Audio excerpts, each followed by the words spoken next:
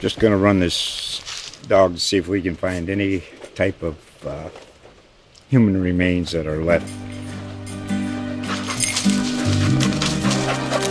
Listen to Where Secrets Go to Die, The Disappearance of Derek Hennigan.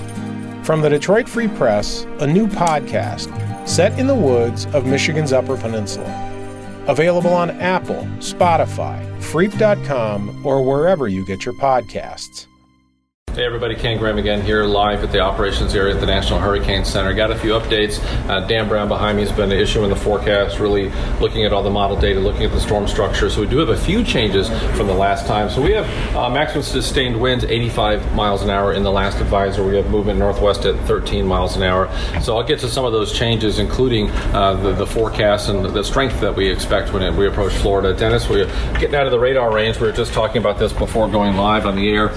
The eye of the storm, we've been watching it since it left areas just east of Puerto Rico. Not much of it left. And if you think about a radar, it's actually shooting up really high up in the air by the time you get out here, so you're not really seeing it. But the only real point that I have here is just starting to see some of those rain bands set up. You know, those traditional rain bands that you see with that heavy rain. Starting to see some of that structure improve. And especially when you look at satellite, I mean, it's been, well, I guess I could say fairly ragged, a few days ago, last few days. But if you look at that, it's starting to look a little more like a traditional hurricane would, yeah. So you're starting to see the center here with some of that convection. Maybe every once in a while you can see maybe an eye trying to form. So and there may be an eye underneath there, but you can see these rain bands stretching pretty far out. And that's why we always say it's not just right around the center, it's a little further out. So, about 80 miles, 85 miles or so away from that center, you can see the tropical storm force winds. It's not just right there at the center point, not just to the eye, it stretches out. Now, you can't see the hurricane force winds. It's under the X there because it's pretty small.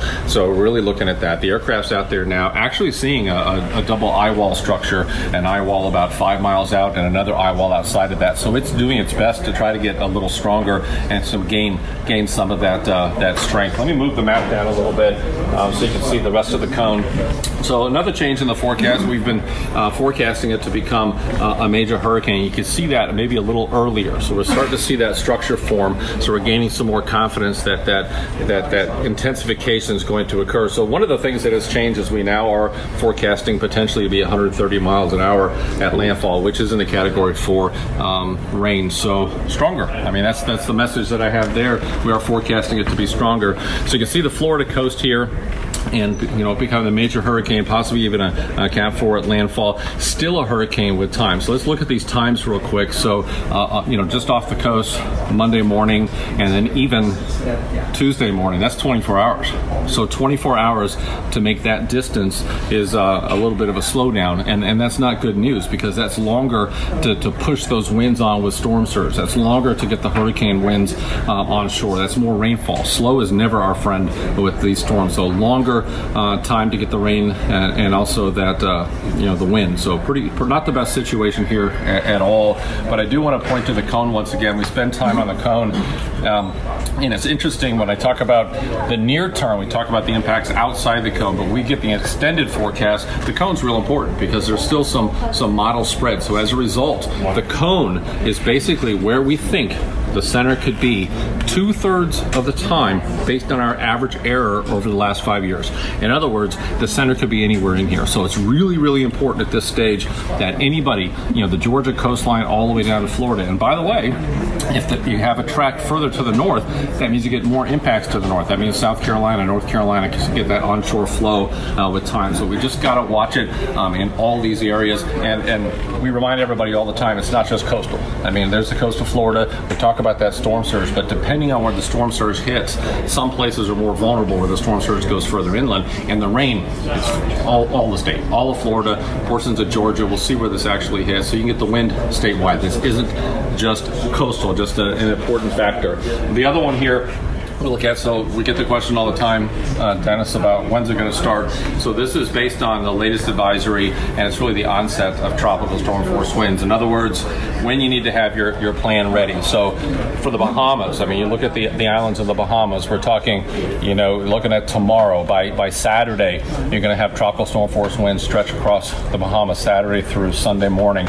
And then for the coast of Florida, I'll draw it again so you can definitely see it there. Look at this, 8 a.m. on Sunday, little bit slower, right? So before we were talking about it, being a little closer to the coast on Sunday. So during the day, Sunday into Sunday night, you'll start seeing them watch that. So it's really important to think about that. And we are trying to get the rainfall forecast, the Weather Prediction Center up in College Park working on this. Look at all the rain. So here's another thing to remember. Regardless of the track, regardless of where that center is, regardless of the strength, it's going to produce a lot of rainfall and it's statewide. So, and if you think about some of these maximums, these things can shift. We're still pretty early in the forecast, so don't necessarily just go by what it is now. That could shift a little bit. So Dennis, I think we're going to take a couple spots here if we're still okay. We did want to talk to Dan Brown. Dan Brown's still on duty here. And Dan, I mean, it's just, basically Dan's busy. He's been issuing the forecast. He just got it out. Now he's trying to get the aircraft data. What are you seeing? What are the trends? The last aircraft fix actually saw a double eye wall structure. Maybe the intensity may have leveled off briefly, but we're still expecting it to strengthen. Conditions look favorable, and that's why it's forecast to be a major hurricane by this time tomorrow. Well, there you have it. It's an evolving situation, and we are going to talk to marine hazards because we were talking about it before, Dennis, so follow me. You can see everybody working hard on it. Everybody's looking at the computers. They're all huddled around trying to get the latest information to everybody as this forecast evolves. We've done this before. We need to keep talking about it. The Tropical Analysis Forecast Branch, this group is amazing. They're here 24 hours a day, keeping mariners safe, watching the seas, looking at waves, swells, keeping the Coast Guard briefed on everything. So Dr. Lancy here, Chris, I mean, thank you for everything you do, and everybody in TAFB, you guys. I'm always humbled walking over to this part. You guys are amazing. Tell us what you're doing, and keeping us safe from the mariners, getting the ships to make sure we don't go in the big winds and seas. Yeah, what we're trying to do is provide forecasts of the winds and waves over the open ocean that's consistent with what the hurricane forecasters are doing. So this morning, for example, this shows in the colors the wave heights. And the blue is fairly low, between 6 foot or lower. But when you start getting a yellow, 10 foot, orange, 15, and if we go tomorrow's conditions, as the hurricane is moving northwest, wave heights get up to 20, 25 feet. Keep getting larger as the system becomes a major hurricane, and as it's reaching the Bahamas, 25 to even 30 foot of significant wave heights. After the hurricane goes through, those waves will diminish quite a bit. So we already know a lot of the cruise ships are moving out of the way and being able to get to an area that's safer. They're able to move quicker than the hurricane is, so that certainly helps in preparing. We do know that there's still a lot of ships out there, so this shows the areas right now near the hurricane, there's no ships. And as the storm's going to move off to the northwest, we're hoping that these ships, whether they're cruise ships or cargo ships or oil tankers, that they get out of the way so that they don't get impacted by the severe winds and waves. So we're working with the Coast Guard to make sure that everybody's safe.